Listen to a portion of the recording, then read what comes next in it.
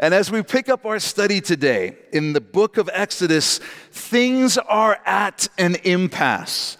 Pharaoh is refusing to grant the Israelis temporary freedom in order to have the time to worship God. In fact, all Pharaoh has done is made their labor more intensive and more demanding. But now God is going to get very directly involved in the proceedings. He is going to hit Egypt with the famous 10 plagues in order to demonstrate his power and supremacy and force Egypt to release his people. But before we get into the text, I just want to briefly touch on the subject of symbolism in the 10 plagues, because there are a few different things going on that are potentially worth being aware of, and there's a lot of conversation about them. Firstly, as we've discussed previously, Israel's journey out of Egypt is a prophetic picture of what will happen to Israel in the end times, specifically in the tribulation. There are some similarities between specific plagues in the book of Exodus and some of the specific judgments that God pours out on the earth in the book of Revelation during the tribulation. However, they're not concrete enough to say in every instance, this plague lines up with this judgment, this plague, this judgment, and they're not in any cohesive order like that if you dig into it. So in my opinion, it's best to look at it broadly and understand that just as God used signs and wonders to judge Egypt and bring Israel to freedom, he will use signs and wonders to judge the world and bring Israel to freedom in the tribulation. That's the big takeaway you need to have. I don't know that there's a whole lot of insight to be gained by matching plagues with judgments. It might be interesting, but I don't think it's going to change anything for you. If you want to get into that, you can just Google plagues versus Revelation and look at the Google image results, and there's all kinds of charts that people have put together if you're curious about what the similarities are. Secondly, some scholars point out, too, that there's a sort of decreation taking place across the plagues. So instead of creating order and life, as God did at the beginning of Genesis when he made the universe, God in Exodus here is ordaining chaos and death. For example, instead of creating light, as he did in Genesis, he is removing light here in the plagues of Exodus. And I think it's a good and true observation. And the point is just that God is sovereign over creation. He can create, he can decreate, he can manipulate creation as he desires. He can instill order, or he can release his hand and things will descend into chaos. He can do whatever he wants, whenever he wants. He's completely in control. That's the real point. And that's even more important because of the Egyptian belief that we talked about before, known as Ma'at in ancient Egypt. Ma'at was the belief that there was a divinely orchestrated system of order. So the Egyptians believed that there were gods over all these different areas of life, over agriculture and nature and all of these things. And Ma'at was the title given to the entire system of order that made things work. Ma'at was why the Nile rose and descended at different times of year. Ma'at was why the seasonal rains came, why the harvest came, all of these things. And in Egyptian religious thinking, Pharaoh was over Ma'at. He was the one who held Ma'at together. He was the living incarnation of the god Horus, the son of Ra. And so this was an elevated position for Pharaoh. And what God is going to do through these plagues is he's going to absolutely toy with Ma'at. Absolutely play with it as he wants. And as he does that, he's going to show that there's nothing the Egyptian gods can do about it. There's nothing Pharaoh can do about it. He's going to reveal all of the Egyptian gods and Pharaoh to be completely impotent, to have no power at all, especially compared to him. He's going to reveal that he's the one ultimately in charge of everything. And this ties into another theory which says that the plagues are, you might have heard of this, the plagues are each designed to target and humiliate a specific Egyptian god. They're supposed to each match up to an Egyptian god. And I think that's true in a broad sense, and I'll share one example in the message. But again, when you get up into the details, it doesn't line up perfectly enough for me to say this is definitely something that God meant to put in the Bible. But in the general sense, God certainly intends to humiliate the gods of Egypt through the plagues. And he's specifically, as I said, attacking their idea of Ma'at. He's definitely going after that intentionally. So with that, let's get into the text. We're going to get through a really good chunk today, out of character for me. But here we go. Verse 14, it says, "So the Lord said to Moses, Pharaoh's heart is hard. He refuses to let the people go. Go to Pharaoh in the morning when he goes out to the water," that would be the Nile, "and you shall stand by the river's bank to meet him. And the rod, the staff of Aaron, which was turned to a serpent, you shall take in your hand, and you shall say to him, the Lord God of the Hebrews has sent me to you, saying, let my people go, that they may serve me or worship me in the wilderness. But indeed, until now you would not hear. Thus says the Lord, by this you shall know that I am the Lord. Behold, I will strike the waters which are in the river with the rod that is in my hand, and they shall be turned to blood. And the fish that are in the river shall die, the river shall stink, and the Egyptians will loathe to drink the water of the river. Then the Lord spoke to Moses, say to Aaron, take your rod and stretch out your hand over the waters of Egypt, over their streams, over their rivers, over their ponds, and over all their pools of water, that they may become blood. The command there is that he's going to lift his staff up once, and it's going to apply to all of these bodies of water. It's not like Aaron has to do the Nile and then run over to the next pond and do the next one. That's not what we're talking about. He lifts it up once, and it applies to all the bodies of water. And there shall be blood throughout all the land of Egypt, both in buckets of wood and pitchers of stone. And Moses and Aaron did so, just as the Lord commanded. So he lifted up the rod and struck the waters that were in the river in the sight of Pharaoh and in the sight of his servants. He does it as Pharaoh and his servants are watching. And all the waters that were in the river were turned to blood. The fish that were in the river died. The river stank, and the Egyptians could not drink the water of the river. So there was blood throughout all the land of Egypt. And I think if you've heard this story before, obviously one of the most well-known stories in the Bible, the plagues of Egypt, but I think we miss how nightmarish and disturbing this would have actually been. I mean, can you imagine the horror as inevitably the Egyptians ventured to taste a little bit of the water, which they would have done, and then realizing it's blood. Then you're standing at the bank of the Nile River, and you realize this is an entire massive river as far as the eye can see, and it's all blood. This would have been unbelievably disturbing to actually witness. The sacred Nile River, which was considered essentially to be a god unto itself to the Egyptians because it was their source of life, was now a river of blood, a river of death. And we need to understand that these miracles were supernatural. They were acts of God. They did not have naturalistic explanations. And those who attempt to provide naturalistic explanations do so because they want to create a version of the Bible and a version of Christianity that is void of any genuine supernatural activity. And people usually do that. So-called Christians usually do that because they want to create a faith that is more palatable to those who don't believe in the Bible. They think, I'll be mocked a little bit less if I say I believe in a version of the Bible that doesn't really have any supernatural miracles in it. The problem with that is that the naturalistic explanations become increasingly implausible as we work our way through the plagues of Egypt. And by the 10th plague, it's absolutely impossible to ascribe any type of naturalistic explanation to what is documented in the book of Exodus.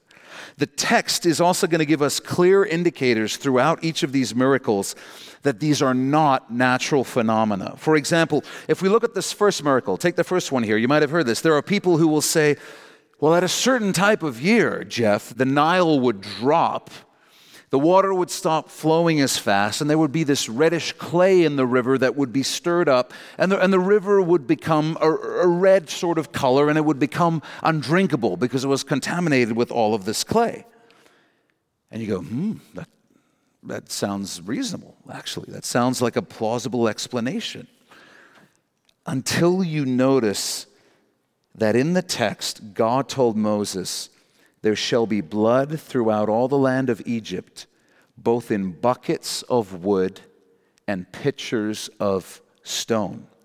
You see, God said specifically, the book of Exodus says specifically that when this miracle happens, all the water in Egypt turned to blood, even the water that was already being stored in buckets and in pitchers. Now that is recorded in there, that detail, for only one reason. There's one reason why that's in the Bible: to let us know that this was a supernatural plague, and to force anyone who would want to posit a naturalistic explanation to be at odds with the text. That's the only reason that detail is in there, because God said, if you want to believe in a naturalistic expectation, you're going to have to take the stance that what the Bible says is not true.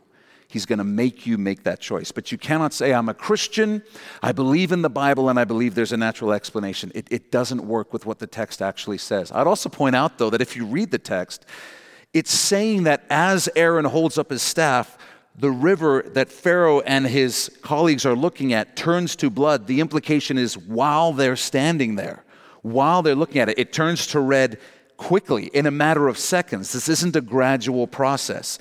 So a naturalistic explanation is not only going to conflict with logic as we go through this, but it conflicts directly with the text. Just look at what the text says.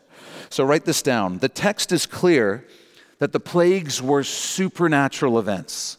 They were supernatural events. The Bible really wants us to understand that here. Verse 22, then the magicians of Egypt did so with their enchantments. So the Egyptian magicians who work for Pharaoh, they do the same thing. They're like, oh, this is no big deal. Check this out. They got a bucket of water, they tap it, turns to blood. Now, where'd they get the bucket of water from, you might be wondering. Well, it's going to tell us in verse 24 that apparently they had to dig for it. Apparently, God made it to give the Egyptians some relief so that babies didn't die or anything like that. He says that if they dig down deep and get water from digging into the ground, they could find clean water. But they had to work for it, and that's assumedly where the magicians got it from. But the real question isn't where did they get their water from or how did they do their miracle, as we've talked about before. The real question is, how is this helpful? How is this helpful in any way? What are we going to do? Magicians, all the waters in Egypt has been turned to blood. Oh, we can do that too. We found this pitcher of clean water. Look, now it's blood. I was kind of thinking maybe you guys could turn the blood back into water. That would be a little bit more helpful.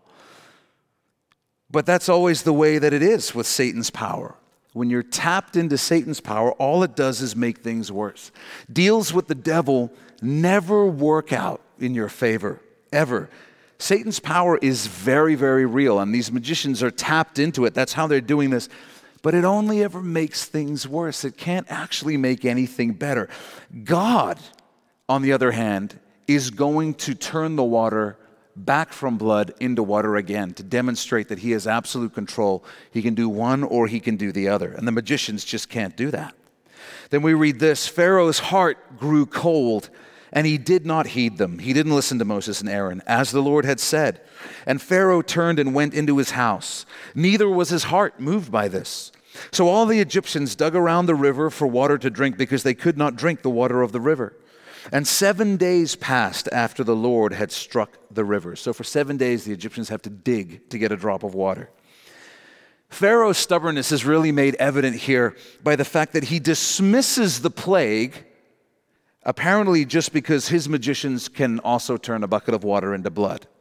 They can't solve the problem. Pharaoh can't solve the problem, but he still dismisses the evidence of God's power that's right in front of him.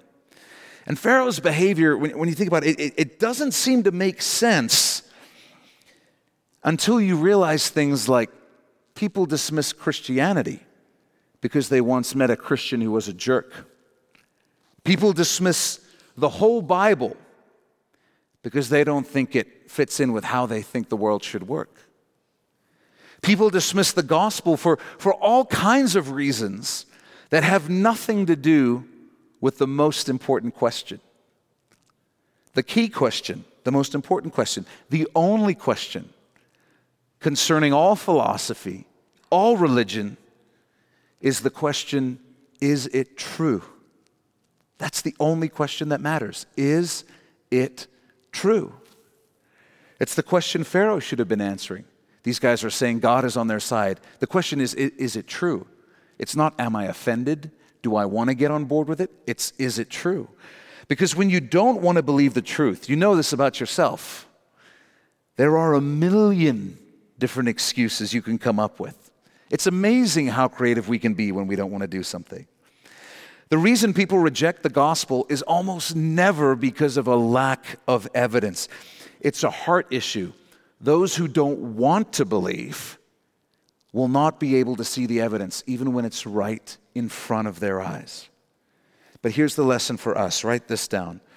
A stubborn heart quickly becomes an irrational heart.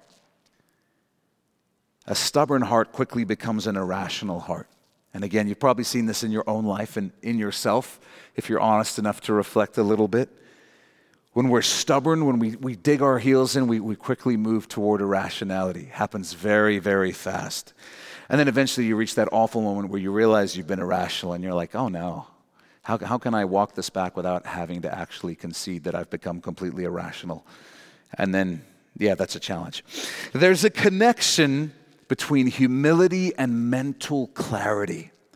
This is huge, life lesson. There's a connection between humility and mental clarity. And we're going to see the more stubborn Pharaoh gets, the less clearly he is able to think and discern logically.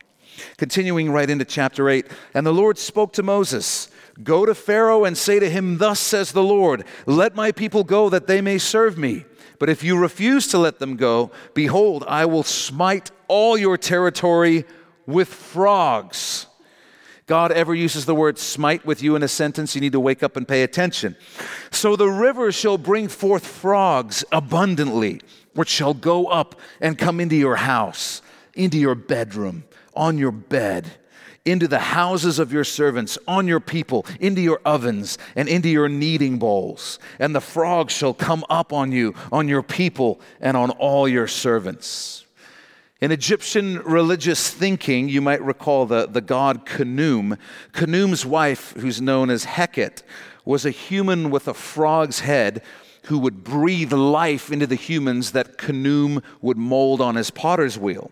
She also protected frogs from crocodiles and was therefore credited with keeping them multiplying at just the right rate. They were important to Egyptians because they ate insects.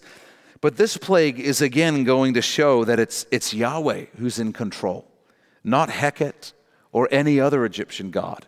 He's going to make the frog situation completely out of control.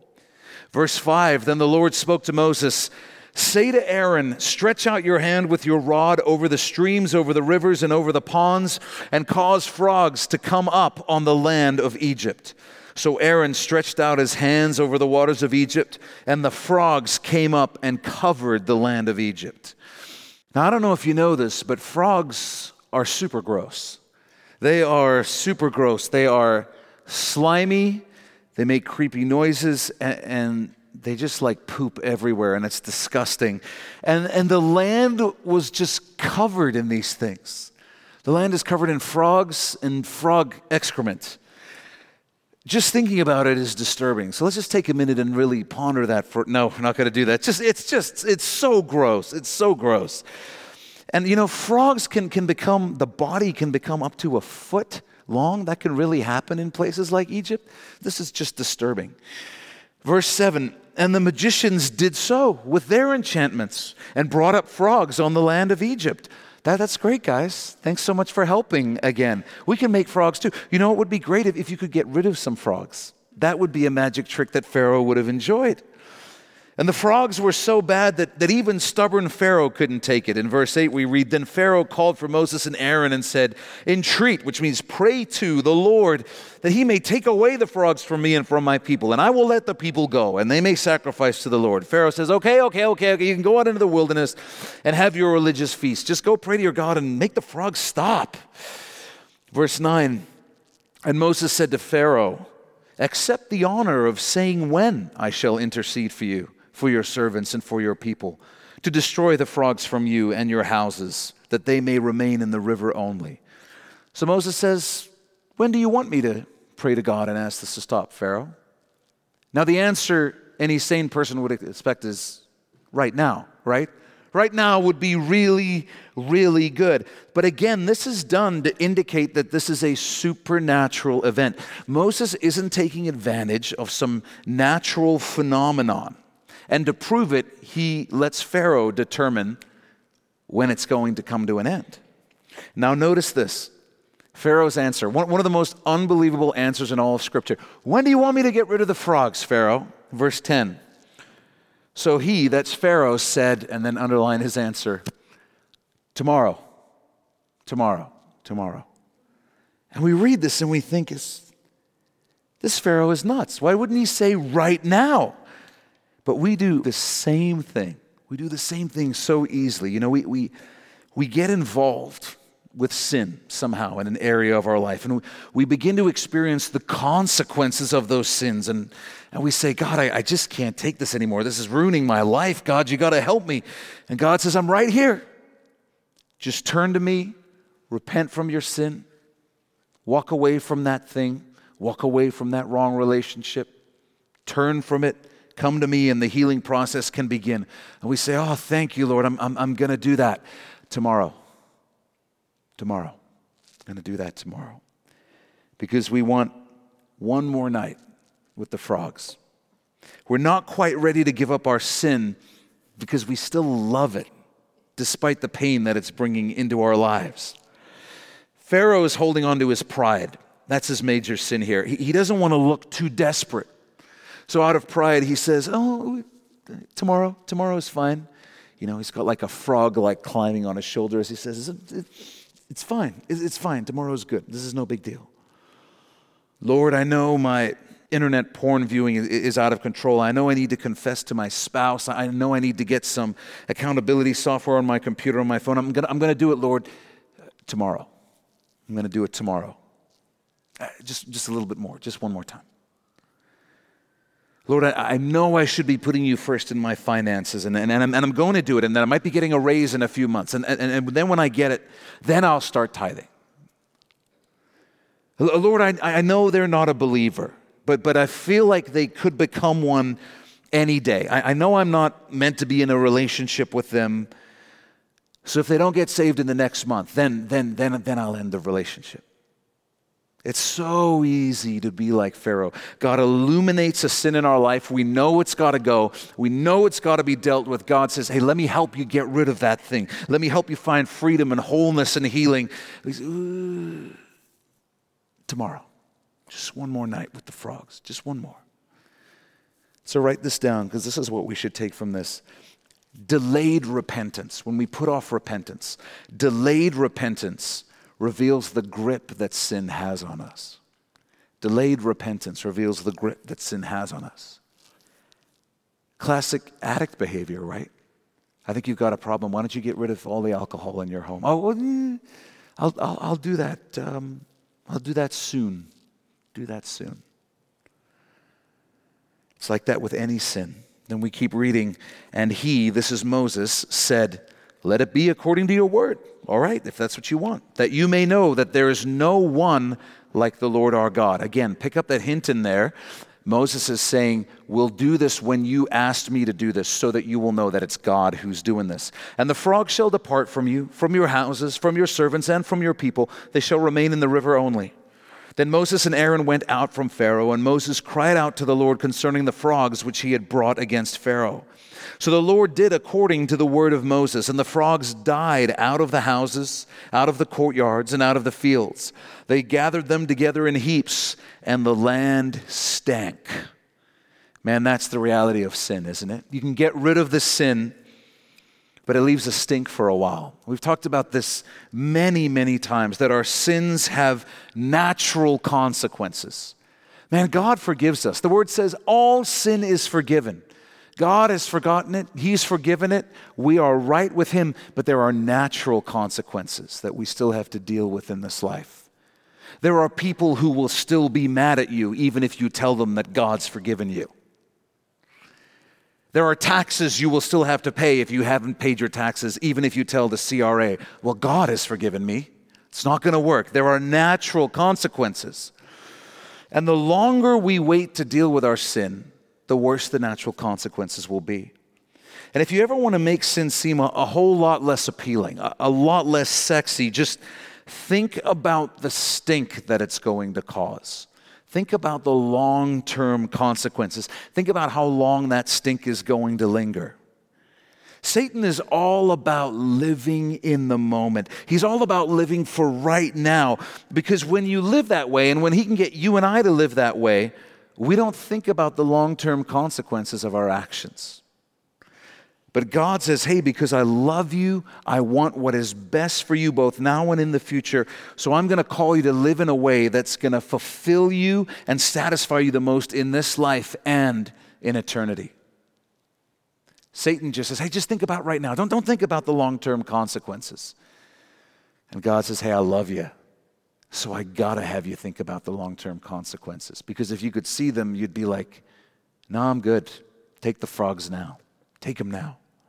Verse 15, but when Pharaoh saw that there was relief, he hardened his heart and did not heed them, as the Lord had said.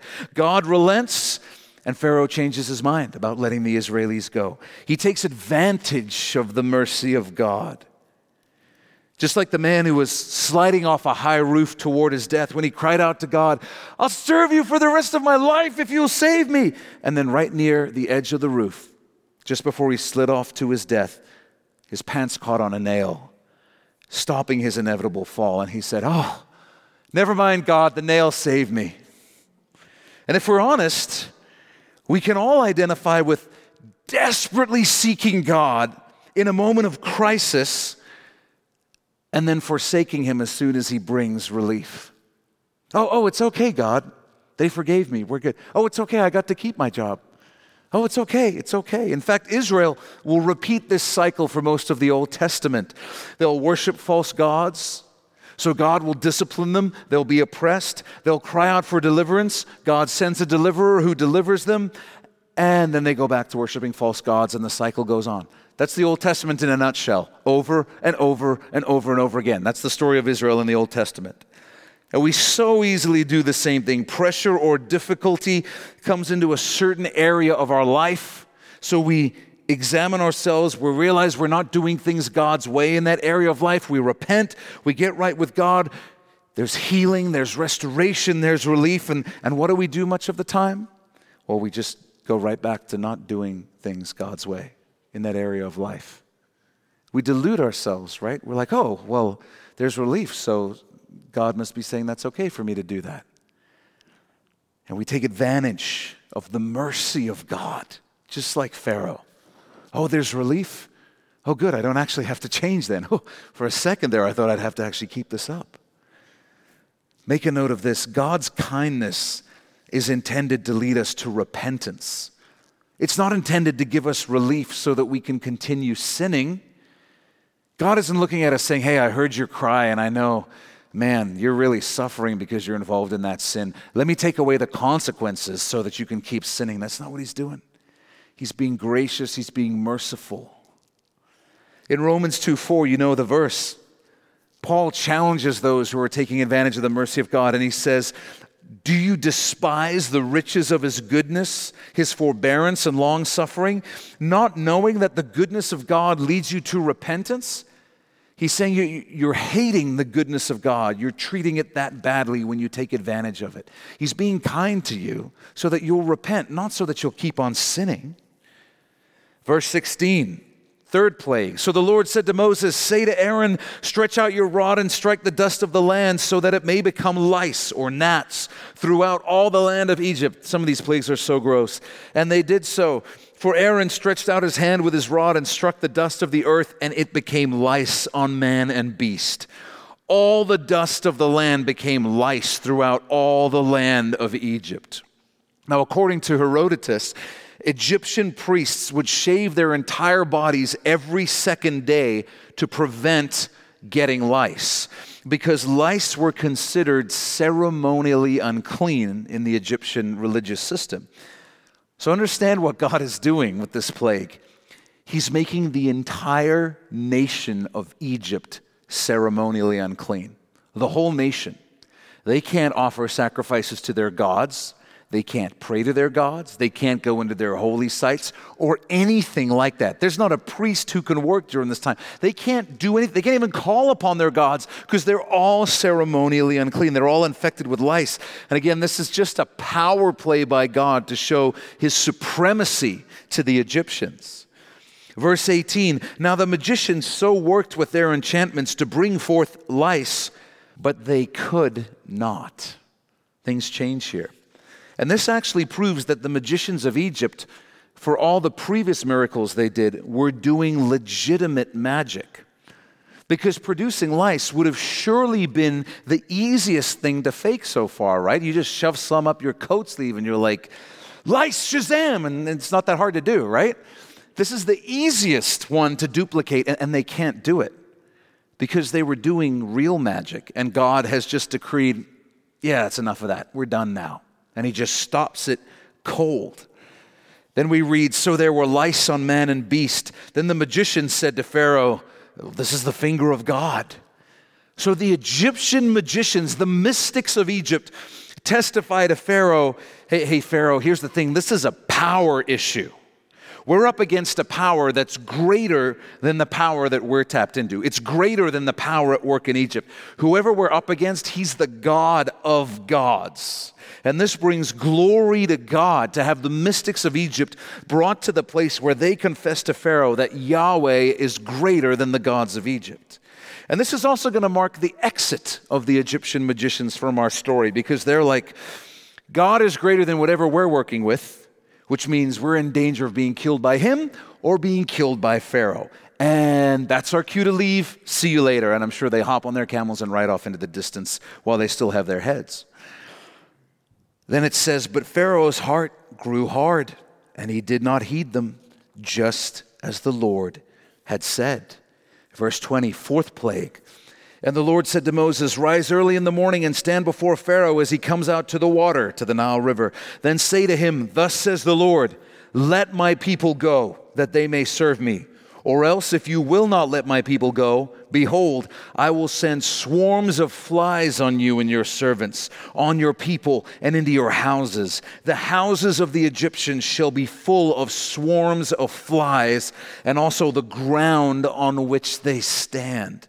Now, the term flies could actually apply to all manner of flying insects. It could be as gross as your imagination is, basically. But they're going to be like a cloud in the air and all over the ground as well.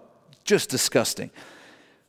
As I've mentioned, there are believers who want to try and attribute these plagues to natural causes. But again, the text won't allow for that. There's no question, I'm sure, that Egyptians who didn't want to believe in the power of God, they were probably trying to find every explanation they could. Perhaps even Pharaoh said, well, maybe this is just some sort of trick. You know, maybe he said, I've seen the Nile red before. I can't explain the blood part, but it's been red before, so maybe this is just a naturalistic thing. And so to prove his power to Pharaoh, to Egypt, and to those who would question this today, God says this in verse 22. Have your pen ready. He says, in that day, and then underline this, I will set apart the land of Goshen in which my people dwell, that no swarms of flies shall be there, in order that you may know that I am the Lord in the midst of the land. And then underline this in verse 23. I will make a difference between my people and your people. So the Israelis were in Goshen, which is right smack in the middle of the Nile Delta in northern Egypt.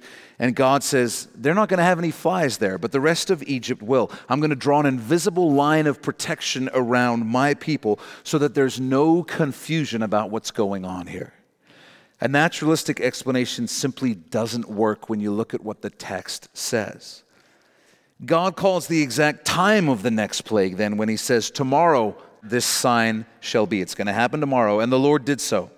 Thick swarms of flies came into the house of Pharaoh, into his servants' houses, and into all the land of Egypt. The land was corrupted because of the swarms of flies. Now remember, one of the layers of this story is that it serves as a prophetic picture of what's going to happen to Israel in the tribulation. They will be affected and troubled by some of the judgments that God is going to pour out on the earth during the tribulation, just as the Israelis were affected by the first three plagues, the water turning to blood, the frogs, and the lice. But then at a certain point, with this fourth plague, God begins to supernaturally protect them from his judgments. And this is what's going to happen in the tribulation.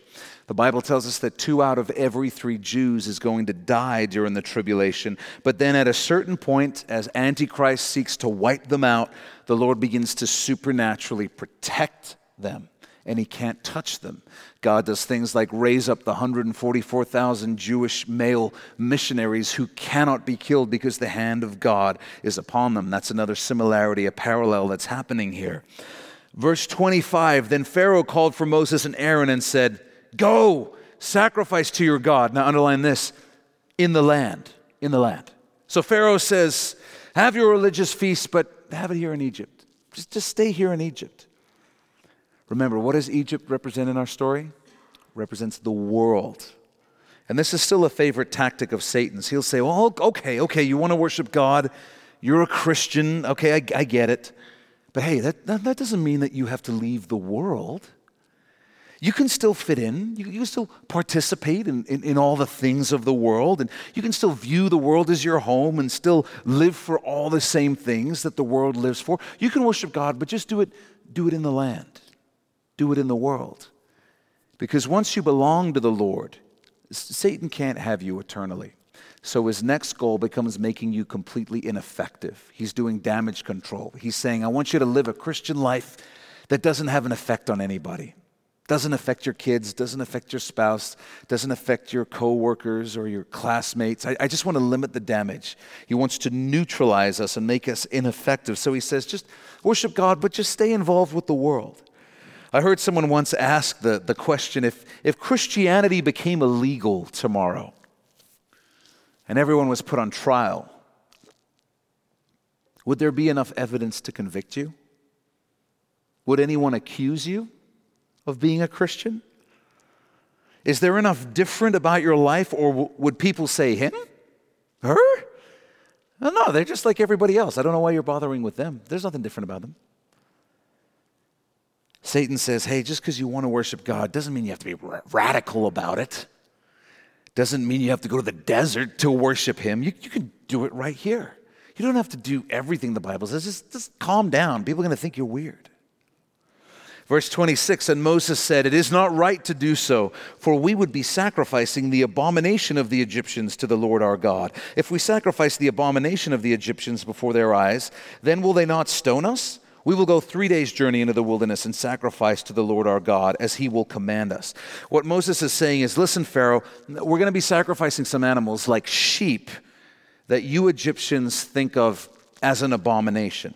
And so if the Egyptians see us doing this, sacrificing animals that they think are an abomination, they're going to find this wildly offensive from a religious perspective, and they're going to riot, and they're going to try and kill us. They're going to stone us. So we've got to go do our ceremonies where we have these kinds of sacrifices. We got to do it away from Egypt. Verse 28, so Pharaoh said, I will let you go, that you may sacrifice to the Lord your God in the wilderness. Only, and then underline this, you shall not go very far away. Intercede for me. Fine, you can go, but don't go too far. You don't need to go 3 days journey into the wilderness like your God has said. Just stay closer than that. Now get these freaking flies out of here. So once again, Satan says, fine, worship God. I get it. You're going to worship God. I get it. You got to go out of Egypt. You can't be fully in the world, okay? But you don't have to go all the way out into the wilderness. Just stay close to Egypt. Stay close to the world. You don't have to go all in like some crazy fundamentalist or something. Verse 29, then Moses said, indeed, I am going out from you, and I will entreat the Lord. I will pray to the Lord that the swarms of flies may depart. And then underline, tomorrow from Pharaoh, from his servants and from his people. Do you catch that little burn? Because this time, Moses doesn't give Pharaoh the choice of when it's going to happen. He says, I assume you're cool. We'll do it tomorrow. We'll do it tomorrow, Pharaoh, since you were in no rush to repent last time. Then he says, but let Pharaoh not deal deceitfully anymore in not letting the people go to sacrifice to the Lord. Pharaoh, no more tricks. Don't mess with God. I'm warning you. Verse 30, so Moses went out from Pharaoh and entreated the Lord. And the Lord did according to the word of Moses. He removed the swarms of flies from Pharaoh, from his servants, and from his people. Not one remained. But Pharaoh hardened his heart at this time also. Neither would he let the people go. Wouldn't you know it? Pharaoh changes his mind. Again. And next week, we're going to continue with plague number 5. Just a couple of thoughts in closing for us.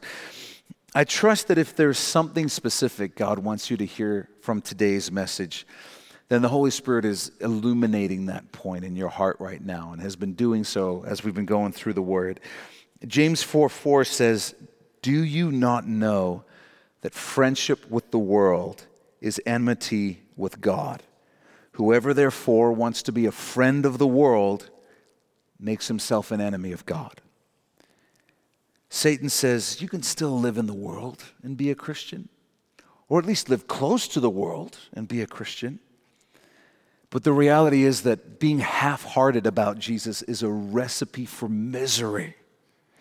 Being a lukewarm Christian is the least satisfying way to live because you'll have too much of the world in you to enjoy Jesus and too much of Jesus in you to enjoy the world. Being a Christian means transferring your citizenship from earth to heaven, saying earth is no longer my home. I'm a citizen of heaven. You're not an earthling anymore. You're a pilgrim here. You're a sojourner. You're passing through on your way to your final destination, which is heaven. So be radical for the Lord. Live wholeheartedly for Him. Be all in. And especially reject this idea that somehow as you get older, you're supposed to become less zealous for the Lord. It should be the complete opposite. The more you see of God, the more passionately you should love Him. The more of Him you should want. And living wholeheartedly for the Lord is the only place you find real peace and joy.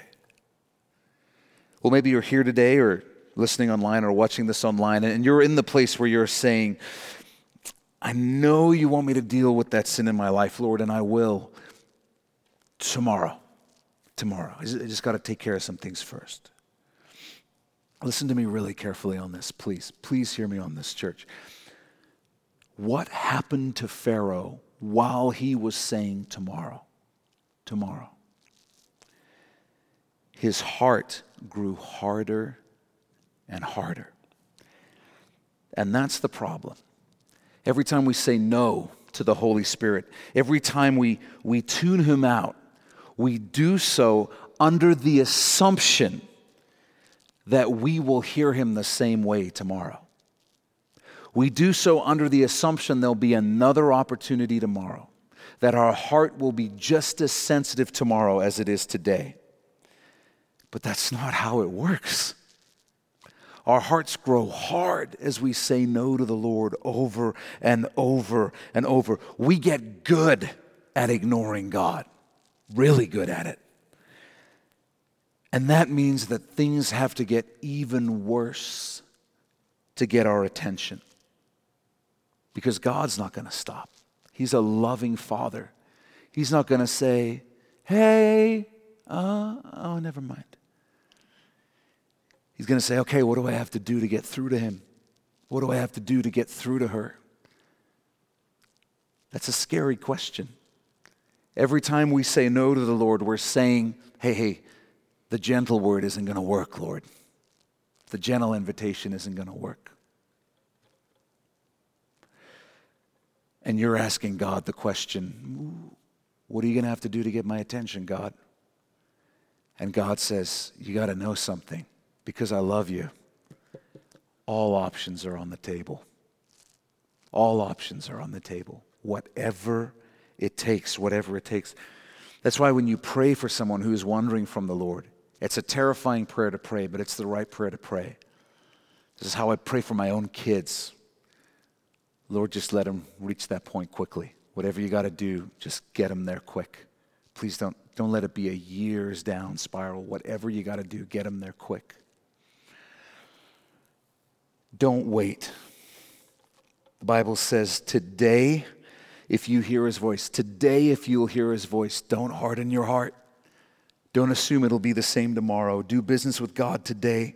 Repent today. Make the change today. You know, most of us know this analogy, but it's a true fact. It really is. If you put a frog straight into boiling water, that frog will jump out of there. This is hot. But if you put them in room temperature water, they'll go, it's kind of nice. Make myself at home.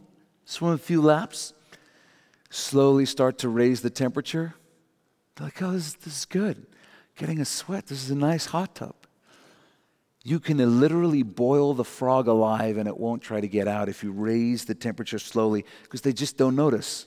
They don't notice till they die and pass out.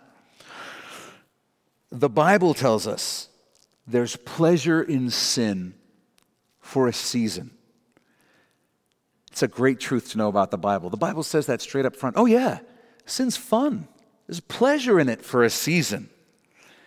But the Bible also says, but the wages of sin is death. The idea is, yeah, it's fun for a while, but there's going to be a bill coming that's due, and you're not going to like what's on it. It'll always catch up to you. And so too often we dip a toe in sin and we say, oh, it's not that bad. Nothing happened. I did that, went there, hooked up with them, looked at that thing, watched that. Oh, nothing bad happened. Life just went on. Guess I'll just get in up to my waist. Nothing bad happened, and then we're up to our necks. Suddenly we're swimming around. I don't know why people say this is dangerous. There's nothing bad happening here. I don't feel any problem.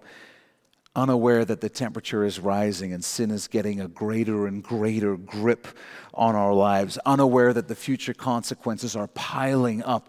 And it's not that there's no danger, it's just that we're losing sensitivity. We're losing sensitivity.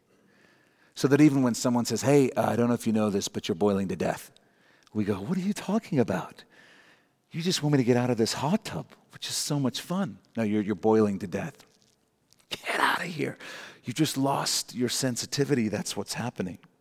Remember this. Sin is not bad because it's forbidden. Sin is not bad because it's forbidden. Sin is forbidden because it's bad. And there's a big difference there. God forbids the things that he knows will hurt us and damage us. God doesn't just arbitrarily say, hey, that looks kind of fun. That's sin. People also enjoy doing that. That's sin too. It's not bad because it's forbidden. God says, hey, don't do that because I'm God and I know where that leads. I know what that brings about in your life. Don't do that. He forbids it because it's bad. All sin is forgiven, but the natural consequences can linger like the stench of dead frogs for a long, long time. And your Heavenly Father doesn't want that for you. He doesn't want that for me either. Galatians 6:7, hang with me, we're almost done here. Galatians 6:7 says, do not be deceived. God is not mocked. For whatever a man sows, that will he also reap. In other words, don't think you can mock God by ignoring everything in his word, making bad decisions, living in sin, and not have the consequences come back around. God says you're sowing bad seed and there's going to be a harvest one day. And you can't sow destructive seed in your life all week and then come to church and say, God, give me a crop failure, Jesus. Can't do it. Can't do it. He'll say, oh, I forgive you, absolutely. But you're not freed from the natural consequences. If you need to repent, repent today, not tomorrow. You will never meet a believer who has this testimony. Oh yeah, I was involved in a serious sin one time, and I got to tell you, here's my tip, having gone through that. Just stick in it for another week or so. Just milk it, really, enjoy it for that last few times. Don't rush out of it too quickly. You will never meet a believer with that testimony. You'll only meet a believer with the testimony who says, I wish I had repented sooner. I wish I had turned to the Lord sooner. I wish I hadn't wasted those years. I wish I hadn't done and caused that damage to my relationships. That's the only testimony you'll find.